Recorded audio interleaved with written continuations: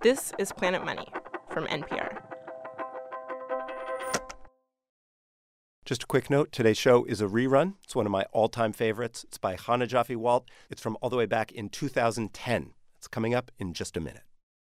Support for this podcast and the following message come from E-Trade. Investing your money shouldn't require moving mountains, no matter how much or how little experience you have. E-Trade makes investing simpler. And for a limited time, get $100 when you open a new account with just $5,000. It's all about helping your money work hard for you. For more information, visit etrade.com/learn more. E-Trade Securities, LLC, member SIPC. Planet Money has a newsletter straight to your inbox. It's just the right amount of economics weekly. Go to npr.org/planetmoneynewsletter.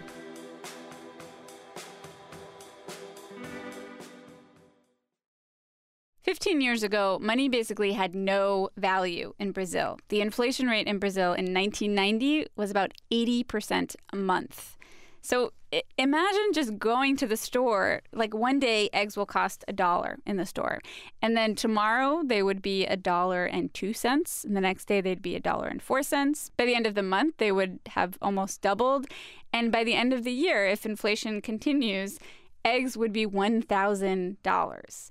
So that was what things were like in Brazil in the 1980s and the early 90s, and it is what they would still be like right now today if it were not for some unlikely heroes. The most unlikely group of national heroes you can imagine: 4 former drinking buddies from grad school with a crazy plan who were suddenly put in charge of the country's biggest economic crisis ever. But before we meet them and hear their story, let's paint a picture of the problem that they set out to solve. So remember, prices were going up every day in the 80s and early 90s.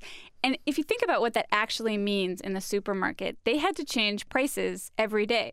Caetano Ferrari, this flirtatious 75-year-old in Sao Paulo that I met, remembers that that was someone's job, to walk the aisles and change the prices. There's a guy who changed the sticker. Blah, blah, blah, blah, blah, blah. Huh? You pass the guy and you buy things. Wait, you would walk by the guy? You would, get in front of him? You run. In front of him? In front of the guy and buy things like that. So that you could get to the goods before he changed the price? Yes, like that. And the whole day, this machine doing this. Ba, ba, ba, ba, ba, ba. This is Maria Leopoldina Bierenbeck, someone with a very Brazilian long name who spent a lot of time in supermarkets during high inflation. Maria was a housewife with 4 kids, and she wasn't really the running type. She'd politely ask the sticker man to stop and wait. If he didn't, she had another trick. She'd pull off his new sticker, walk up to the register, and pay the old price. But then they discovered the maquininha, the small machine. Tick-a-tung, tick-a-tung, tick-a-tung. And that you couldn't do anything because it printed the price. That wasn't easy to take off. Inflation was a pain for people who shopped in stores as well as for people who ran those stores. Because the problem is you can only possibly know that inflation was 80% a month in retrospect. At the time it's actually happening, you have no idea. This is one of the pernicious effects of sustained high inflation. You assume, because prices were going up in the past, that they're going to continue going up in the future, but you don't really know how much. How much do you tell the sticker man to raise prices by? So every business in Brazil had to develop different strategies. So some people just set a number for what prices will be. They just said prices will go up 2% every day. Other store owners would go and just peek in the store down the road and see what their prices were and copy them. And others would look at the exchange rate with the dollar. So people like Isaac Guerkman, he ran a textile factory in a row of textile businesses. And his method was looking at the exchange rate with the dollar combined with good old-fashioned collusion. Every morning, Isaac would get together with the other textile guys. In Brazil, it's very common that you start your day having a glass of coffee, and we start talking the weekend and how our football team has has done. And then someone probably would say, how much you're gonna start, are you gonna charge, what is the dollar exchange rate? And somebody else would say, was $9, now it's $10, so I have to increase my prices 10%. And it's not an exactly science. Brazil's problems with inflation all started in the 1950s. The government wanted to build a new capital in Brasilia, and they wanted nice buildings, fancy architects, and didn't have the savings to pull it off, so it created the money to do it. Now, this is an option countries are often tempted to take. They can print money to pay for things they can't afford. The problem, of course, is inflation. So if there's $100 in the economy and you create 100 more, now every dollar is worth half as much. That's inflation. And in Brazil, inflation continued for the next 5 decades. Year after year, Brazilian money was worth less and less. And this causes all sorts of problems, not just with the sticker man. Say you get a $1,000 bonus and you put that money in your drawer. A year later, it's worth half as much. So the minute you get paid, the clock is ticking on your money. I talked to one man who told me he used to have nightmares about his money sitting still on his dresser, just losing value. A beer manufacturer told me he stopped making beer because making beer just takes too long. You buy all the grains and hops, and by the time it was brewed, everything was worth so much less. So by the 1980s, inflation was the number one political issue. And so began the plans to fix it. Now, it turns out the best person to talk to about this is Maria Leopoldina Bierenbeck, the housewife who peeled off the stickers in the supermarket. Because Maria can take you through a detailed history of each president's failed plan to stop inflation. But you have to ask Maria each question twice, because the first time she always answers like this. I don't know, because I never had to do anything. I was just a plain housewife and mother. And then Maria will proceed to be the most knowledgeable person you will speak to on any topic. Okay, so first up, President Sarney in 1985. And President Sarney's solution to inflation was simple. Businesses are raising prices, make that illegal. There was a price freeze. Now, there were many problems with that idea, beginning with the fact that no one in the country believed it would actually solve inflation. They figured there would be a time, probably in the near future, where the price freeze would go away. And you know what happened? People hid the merchandise. And you couldn't buy anything because they wanted the prices to grow up, because the situation was a fantasy. It was not real. You couldn't find meat at the butchers. Because they just weren't buying meat to sell? Why couldn't you? They hid the cattle. Really? Yes, you can do that here. It's a very large country, So they hid the cattle waiting for the price freeze to go away? Yes. The main problem with this plan, of course, is you can't just freeze prices and not deal with the underlying problem, the fact that the government is still creating money, which causes inflation. So that was the next guy's idea. President Collor in 1990. He thought, okay, I'll just stop creating so much money. Inflation will eventually go down. Now, here is the problem with that. It has to do with the country's banks. If you were in the small minority of Brazilians who had enough money to have a bank account, it felt like a really great deal. Because in order to get your money, banks had to pay you an interest rate that was higher than the rate of inflation. So in the U.S., you're lucky if you get 2% interest on your bank account. But in Brazil, in 1990, people could get 2,000% or more. Money was growing in banks, which helped fuel inflation, which led President Collor to believe bank accounts were part of the problem. And here's where he went really, really wrong. He decided to freeze bank accounts, 80% of private assets. 80% of the money you have in your bank account, you can't take out. Now, Maria is telling me this, and my translator, Flavio Ferreira, was sitting in on our conversation, and he could no longer keep quiet. He remembers when the Minister of Finance made that announcement. Daylight robbery. And I remember the day when she was on TV explaining that they were going to confiscate everybody's money. So next days, banks would not work. I remember the face of that woman. She had studied in the best schools. and she had been a professor at USP, and she was explaining to the nation as an economist why we need this to end inflation. We need the country to be, together with us. But I remember I looked at her and said, God, a government cannot do that. I mean, when a government does that, you lose people's respect. Oh, it was terrible, wasn't it? It was terrible. So many people committed suicide, When you mess with people's money, it does not go well. The economy went off a cliff. President Collor was impeached. There was a new president, a new finance minister, and inflation went back up again. The Brazilian economy was at a low point, and it looked like there was nothing to be done to fix it. So, enter our heroes, those 4 economists we talked about at the beginning, who basically entered the picture now because that new finance minister knew nothing about economics. And so, in March of 1993, he called one of our heroes Edmar Baixa.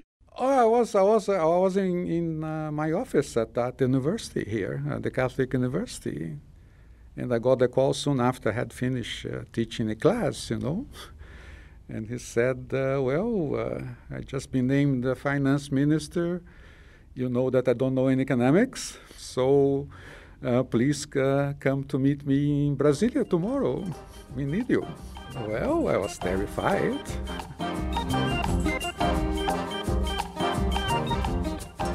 We'll get the rest of the story after this.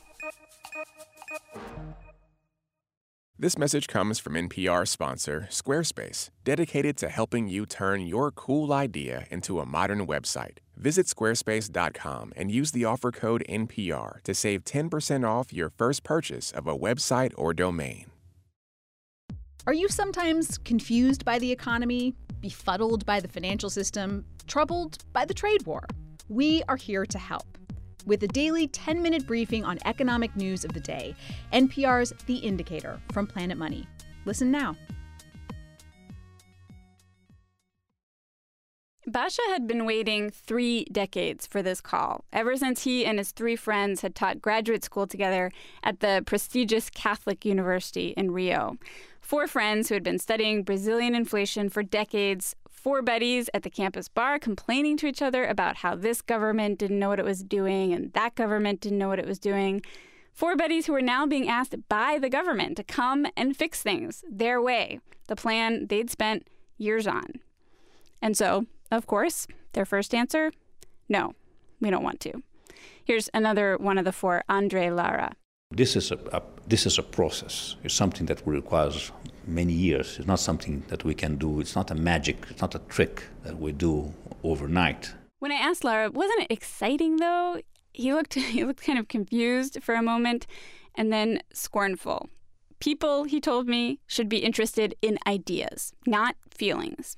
They thought we had a trick. There is no trick. There is only long, hard, complex, multi-step macroeconomic plans modeled specifically for the Brazilian context. Baixa is the more casual of this pair. Yeah, he tells me, we had a trick, but I was busy, and I didn't really want to move to Brasilia. The government pressed on. Lara and Baixa were taken to dinner with members of parliament who told them how much the country really needed them. They got calls at home. Senators told them, you will have free reign, whatever you think is best. Baixa was invited to meet the president. And then I asked him an autograph for my kids. And then he wrote a note, for my address to my 2 kids and saying, please tell your father to work fast for the benefit of the country. That's what he wrote in the autograph?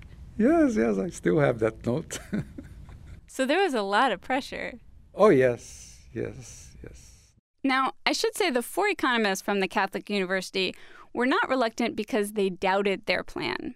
Dr. Lara does not strike you as someone who doubts anything that emerges from his mind. Yes, I was pretty sure that it was going to work. There was a lot of people that didn't understand it, even among professional economists, that didn't like the idea and thought it would lead us to hyperinflation. But from the beginning, I was sure. There were a lot of people who weren't so sure the plan would work. The IMF, for one, nearly every citizen of the country of Brazil, and Lara's direct collaborator on that plan, Baixa. You know, it's one thing to do it at your office. It is the other thing to put the thing together, right? It had never been put in practice anywhere this way. Basha was eventually won over by the autograph and the finance minister's appeals. And Lara was convinced by a parliamentary dinner where the politicians assured him they'd take whatever difficult measures were needed to keep his idea pure. So here was the idea. Basically, the four economists said, yes, you have to hit the underlying causes of inflation. You have to stop creating money. But you also have to stabilize people's faith in money itself. And this is where their plan was different. People were part of the problem, they thought. Their perceptions. People had to be tricked into thinking money had value when all signs told them that was absolutely not true. So Basha says they wrote a plan for a new currency, one that was stable, dependable, trustworthy. The only catch was this currency would not be real. It would not be printed. There would never be coins. It was fake. They called it a virtual currency. We call the unit of real value, URV, yes. Yeah, it was a virtue. It didn't exist, in fact. People would still have and use cruceros, the local currency, but everything would be listed in URVs. Your wages would be listed in URVs, taxes were listed in URVs, and all prices in the stores were listed in URVs. And URVs would be held stable. And so, for example, when you went to the store and bought some milk, how much does it cost? I say, well, now it costs X, let's say 1 URV. Well, how much is that? Because I cannot pay with our URV. So, well, I have this little table here, and today's value of URV in cruzeros is 7 cruzeros per URV. So it costs 1 URV, 7 cruzeros. You pay 7 cruzeros. You go next week, well, it's still 1 URV. But then you say, how many cruzeros? You look, well, it's 14. Every night, the central bank would put out a memo with the official inflation rate of the day, and it would get printed in the newspaper the next morning, so the store clerk could look it up. Monday, 1 URV is equal to 7 cruceros, Tuesday, 12 cruceros, Wednesday, 14. Milk or whatever it was you were buying would stay the same in URVs. And the idea was you would start thinking in the fake currency, in URVs, because just last week you got paid 1,000 URVs. Milk costs 1 URV. Next month you'd get 1,000 URVs again, and milk would still be 1 URV. The amount of cruceros, what you actually handed to the clerk, would change, but the price in URVs would not. That was the plan, which Basha presented to the senator from Sao Paulo. And then when I explained to him the plan, he, after a while, he said, well, with some anguish in his voice, said, well, Basha, if this is the only way that you tell me that it can be done, then we will follow you to the precipice. And so the four economists went about explaining to the country that everyone now should talk in a virtual currency. We didn't understand what it was. We asked, how much is that? Oh, it's so many URVs. I used to say it was a fantasy because it was not real. Still, people used it without being forced to. One store would be selling milk for 1 URV, and eventually all the stores would be. So people would know that's an appropriate price for milk, which I can tell because I got paid 1,000 URVs. And then when we are satisfied that prices were relatively in good synchrony, we declare, well, from this day, the virtual currency becomes a real currency. The Cruzeiro Real is going to disappear, and everyone is going to receive from now on its wages and pay for all the prices in the new currency, which is the Real, which is equal to 1 URV and also equals to $1. And that is the trick. It wasn't the only trick, obviously. While they put URVs in place, the group of economists made the government balance its budget and slow down on money creation. And then, one day, July 1st, 1994, the central bank deployed truckloads of new cash in this new currency, the real, to banks in the cities, to provinces, and waited on the ready for the four economists to say, go. All that fake money you've been using, it's now real. And I remember, the day that we launched in the Real, I have this journalist who had become a friend of mine. And then she came to me and said, "Professor, do you swear that inflation is going to end tomorrow?" I said, "Yes, I swear that's going to end tomorrow." Everybody was very happy. Now, I should say, not everyone was happy. Brazil had had 50 years of high inflation. So remember that guy with the textile factory who had coffee every morning to figure out what to charge that day, Isaac Guercman? He was one of the wealthier Brazilians who had money in the bank. And now that inflation was over, he wasn't earning all that interest. I have to admit that I bankrupt in this change and the currency change. What happened? Well, suddenly the money started to have value, and you have to make money from your efficiency and not from your money investment. You had to go back and start producing and competing and having efficiency. I was in the market for more than 20 years when I had to close my factory. Isaac Guercman's problems aside, our four heroes literally turned Brazil's economy in the opposite direction with their plan. Brazil was finally able to grow in the way it always should have been all along. The country was able to grow true competitive industries, huge players in sugar and oil and iron ore. And Cardoso, the finance minister who hired our four heroes, after admitting he knew nothing about economics, he was elected president twice.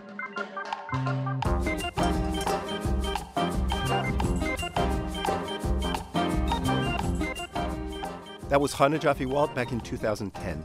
You can email us at planetmoney@npr.org or find us on Twitter or Facebook or Instagram. Our editor is Bryant Urstadt. Our supervising producer is Alex Goldmark. Today's rerun was produced by Bianca Giacobone. I'm Jacob Goldstein. This is NPR. Thanks for listening.